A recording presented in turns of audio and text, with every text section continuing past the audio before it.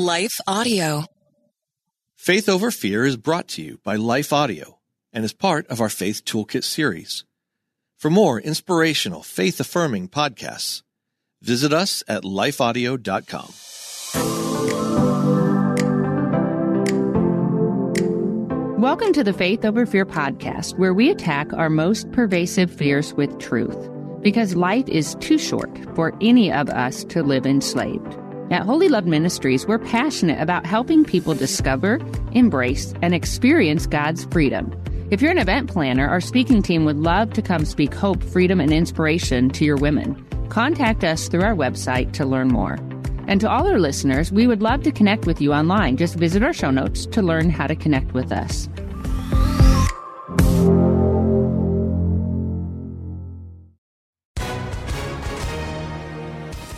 Hi, everyone. If you've been injured in an accident that was not your fault, listen up. We have legal professionals standing by to answer your questions for free. Call now and find out if you have a case and how much it's potentially worth. Call 800-497-4410.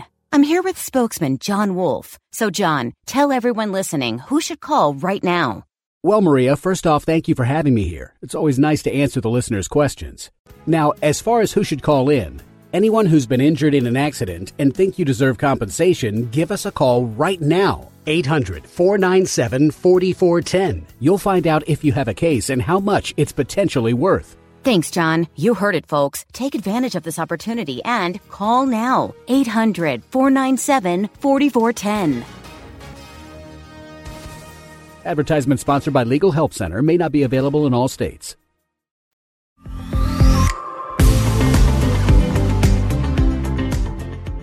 I'm Jennifer Slattery. And I'm Carol McCracken.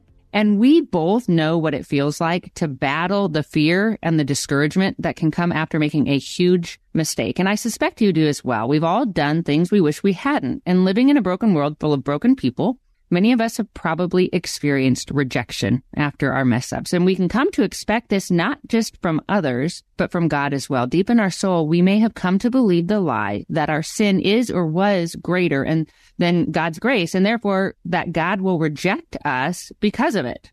Isn't that the truth? I've done that a couple of times, sometimes without excuse. But I think I'm going to start this one out with a little thing that grew.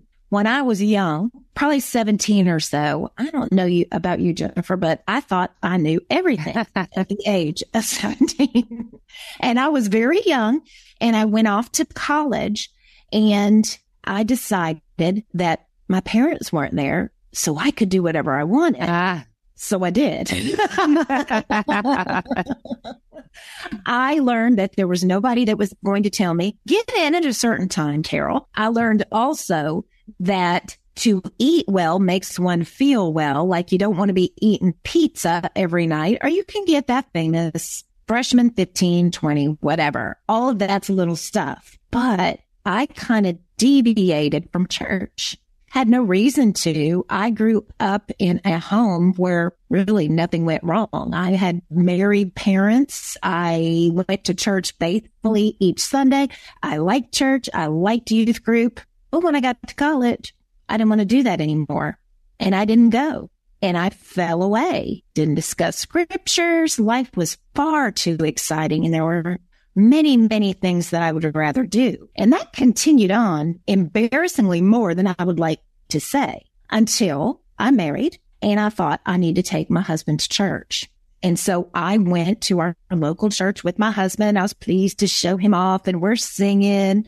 And the next thing you know, my husband's going, why are we singing about being wretched worms? We're here today.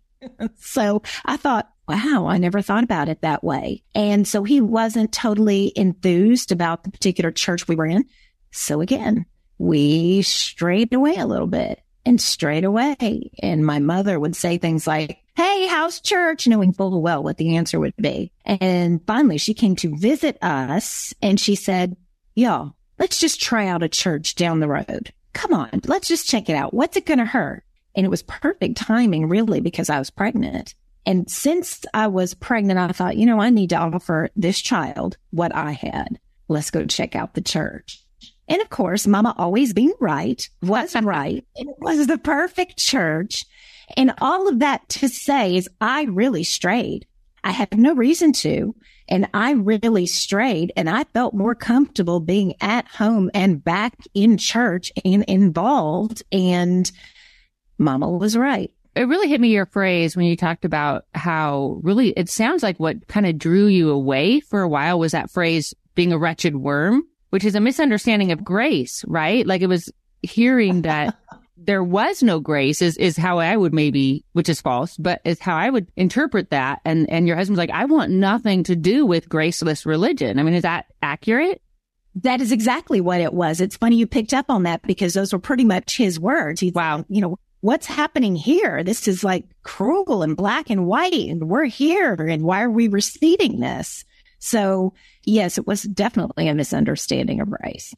Yeah. And I think we can do that. Just like I mentioned in the opening, we can misunderstand or really not understand the depth of God's grace. And to our listeners, if you've been following our series of episodes on Abram's faith journey, or if you're familiar with biblical history, you might remember his massive sin in Genesis chapter 12. Afraid that some lust-filled man might kill him and take his beautiful wife, in essence, he betrayed and he abandoned her to another man, to a powerful man, the Pharaoh, who saw her, who lusted after her and had her brought to his palace to make her his. In my mind as a female, that is unfathomable abandonment and betrayal. But God intervened in a powerful way, after which Pharaoh released Sarah and in essence kicked Abram and his clan out of the land. And Carol, I wonder, would you mind reading what happened next? I'll be happy to. I'll begin with chapter 13, verse 1. So Abram went up from Egypt to the Negev with his wife and everything he had. That really was one of the good things about leaving. I just want to point out, because though Egypt ends up being a waste of time theologically, they left with some riches because Pharaoh was like, take this, get out,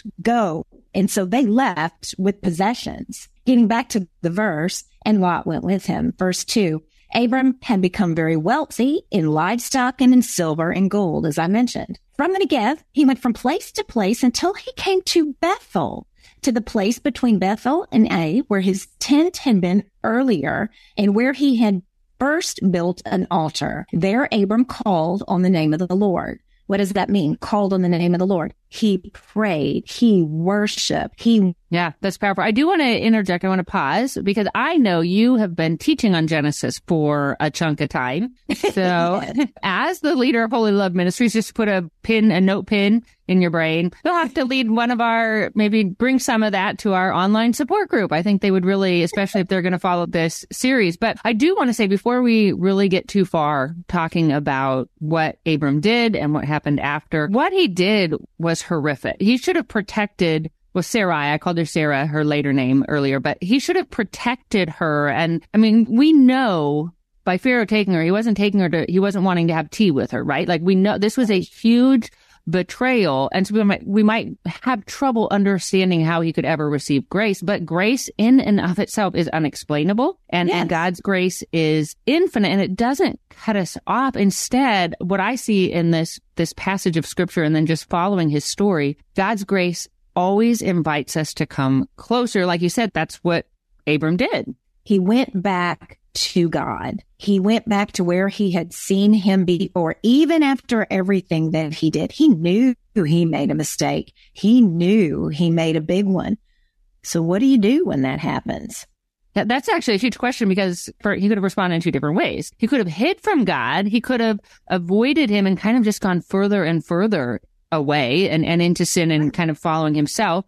Or he could turn to God, and instead he didn't give in to his shame. If he felt shame, I don't know, but he turned to God. Like you said, he turned to the altar. And I love that you mentioned he prayed to him. He connected with God. And I know in scripture, altars often, they symbolized or commemorated a personal encounter with God. And so I think he's thinking like, okay, I encountered God before the famine, before my fear, before this big mess up. God was there in his fear anyway, but sometimes we can't feel God when we're afraid. That's right. In our humanness. So he returned to where he had a personal encounter with God And like you said, call them in the name of the Lord, a euphemism for worship, for prayer, for trust. And that is just such a great, I think, asking ourselves, like, we can go one of two ways too, right? When we mess up. Mm-hmm. Nobody wants to call out their mistake. What do you do with it? You feel bad enough. Do you want to avoid it? Do you want to hide from it? Do you want to deal with it? Do you want to risk rejection? What if God doesn't take him back? He had no way of knowing. But I think God was also teaching him in this relationship too.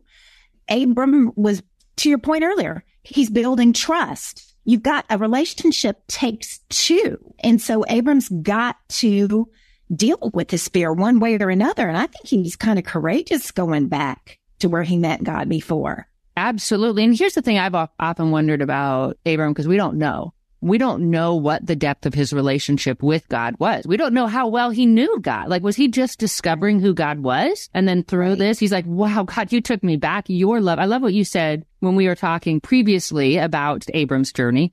And you talked about how God loves us all there is, all the time. I love that phrase, Carol.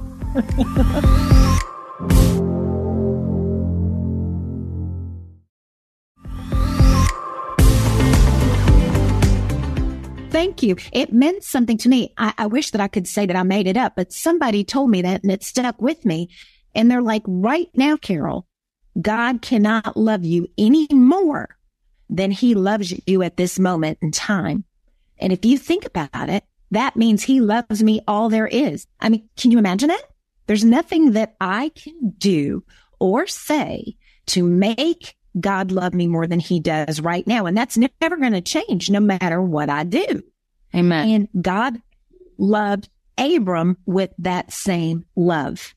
Amen. His altar moment. It reminds us that our failures don't have to be fatal or final with Christ. We can, I think we must bounce back. And I think we see that in Abram's story as well. And also that his sin didn't negate God's blessing. I think that's really important as well. Thank God. That's kind of how I felt going back to church. It's like, Lord, I've misbehaved atrociously. I have no excuse for being lured by the things that lured me away. But yet my home at that church was still there and I was welcome.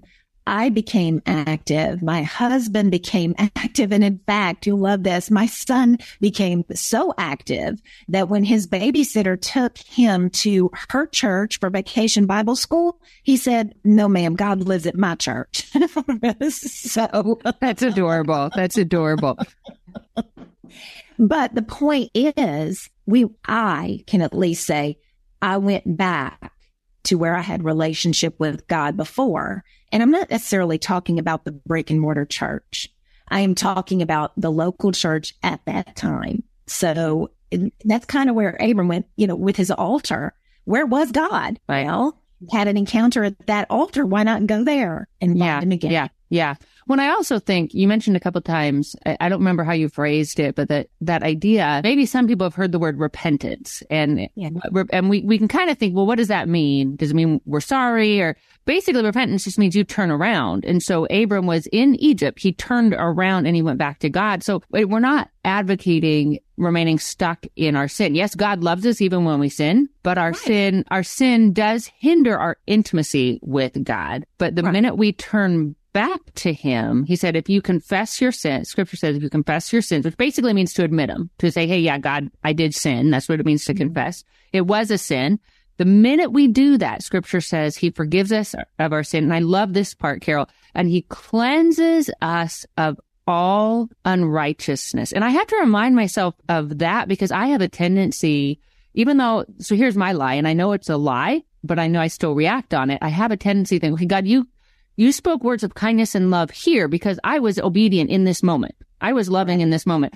But here I'm battling bitterness, or I just did something and therefore that favor, that blessing is gone. And I have to remind myself, no, I'm just going to confess to you right now, Lord, I was prideful, forgive me. And I am just like, it's like he takes this douses me. I want to say with grace, but if you just think of like a shower of grace, it's like every inch of darkness, every inch of sin is instantly washed away.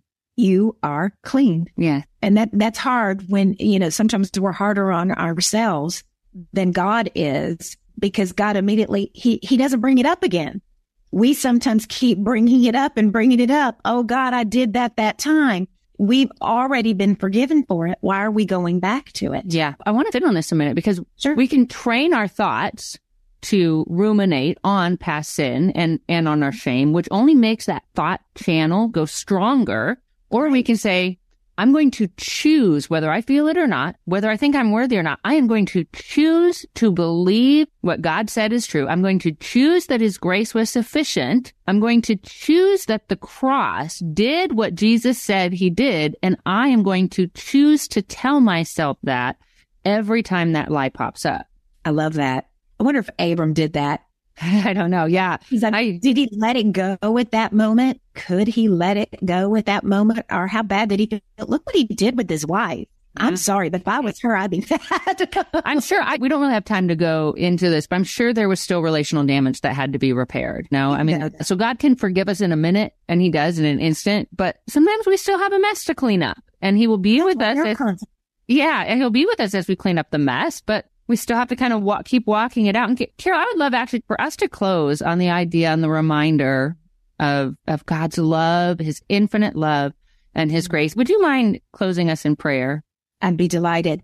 Dear Lord in heaven, you tell us that you are love. Help us to believe that. In 1 John, you have him separating truth and lie for the readers of that book. And Lord, help us to believe those words, that you are the very essence of love. No matter what we do, no matter what we say, there is nothing that can separate us from your love. You want none of us to perish, Lord. And love is so much more than a feeling. It is also an action, Lord. And we willingly receive that. Help us to accept that. And in your gracious name we pray. Amen. Amen. Well, to our listeners, thank you for listening. I hope these truths that we are discovering in Abram's story, I hope they encourage you to rise up from whatever mess your sin or your mistakes have caused, to turn to God and to follow however he leads, knowing he will never reject you, but will always welcome you close in love. If you haven't already done so, make sure to subscribe to this podcast. Then you won't miss a single episode. And we've got some great discussions coming up, including with musician Blessing Offer, who you might remember from his song Brighter Days, and one of my favorite Bible study writers and presenters, Kelly Minter. We also encourage you to rate this podcast. That helps others to find it, and it encourages our team as well. And make sure to share it with your friends. Maybe invite them to talk through the discussion questions provided in our show notes. Until next time, may you live as one who truly has been set free. Faith Over Fear is a production of Life Audio and Salem Media. If you liked what you heard today, please take a second to rate and review this podcast in your favorite podcast app so that more listeners like you can find the show. For more faith-filled, inspirational podcasts, visit us at lifeaudio.com.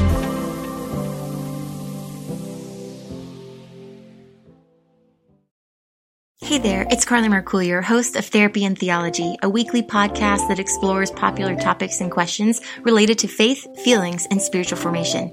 Subscribe at lifeaudio.com.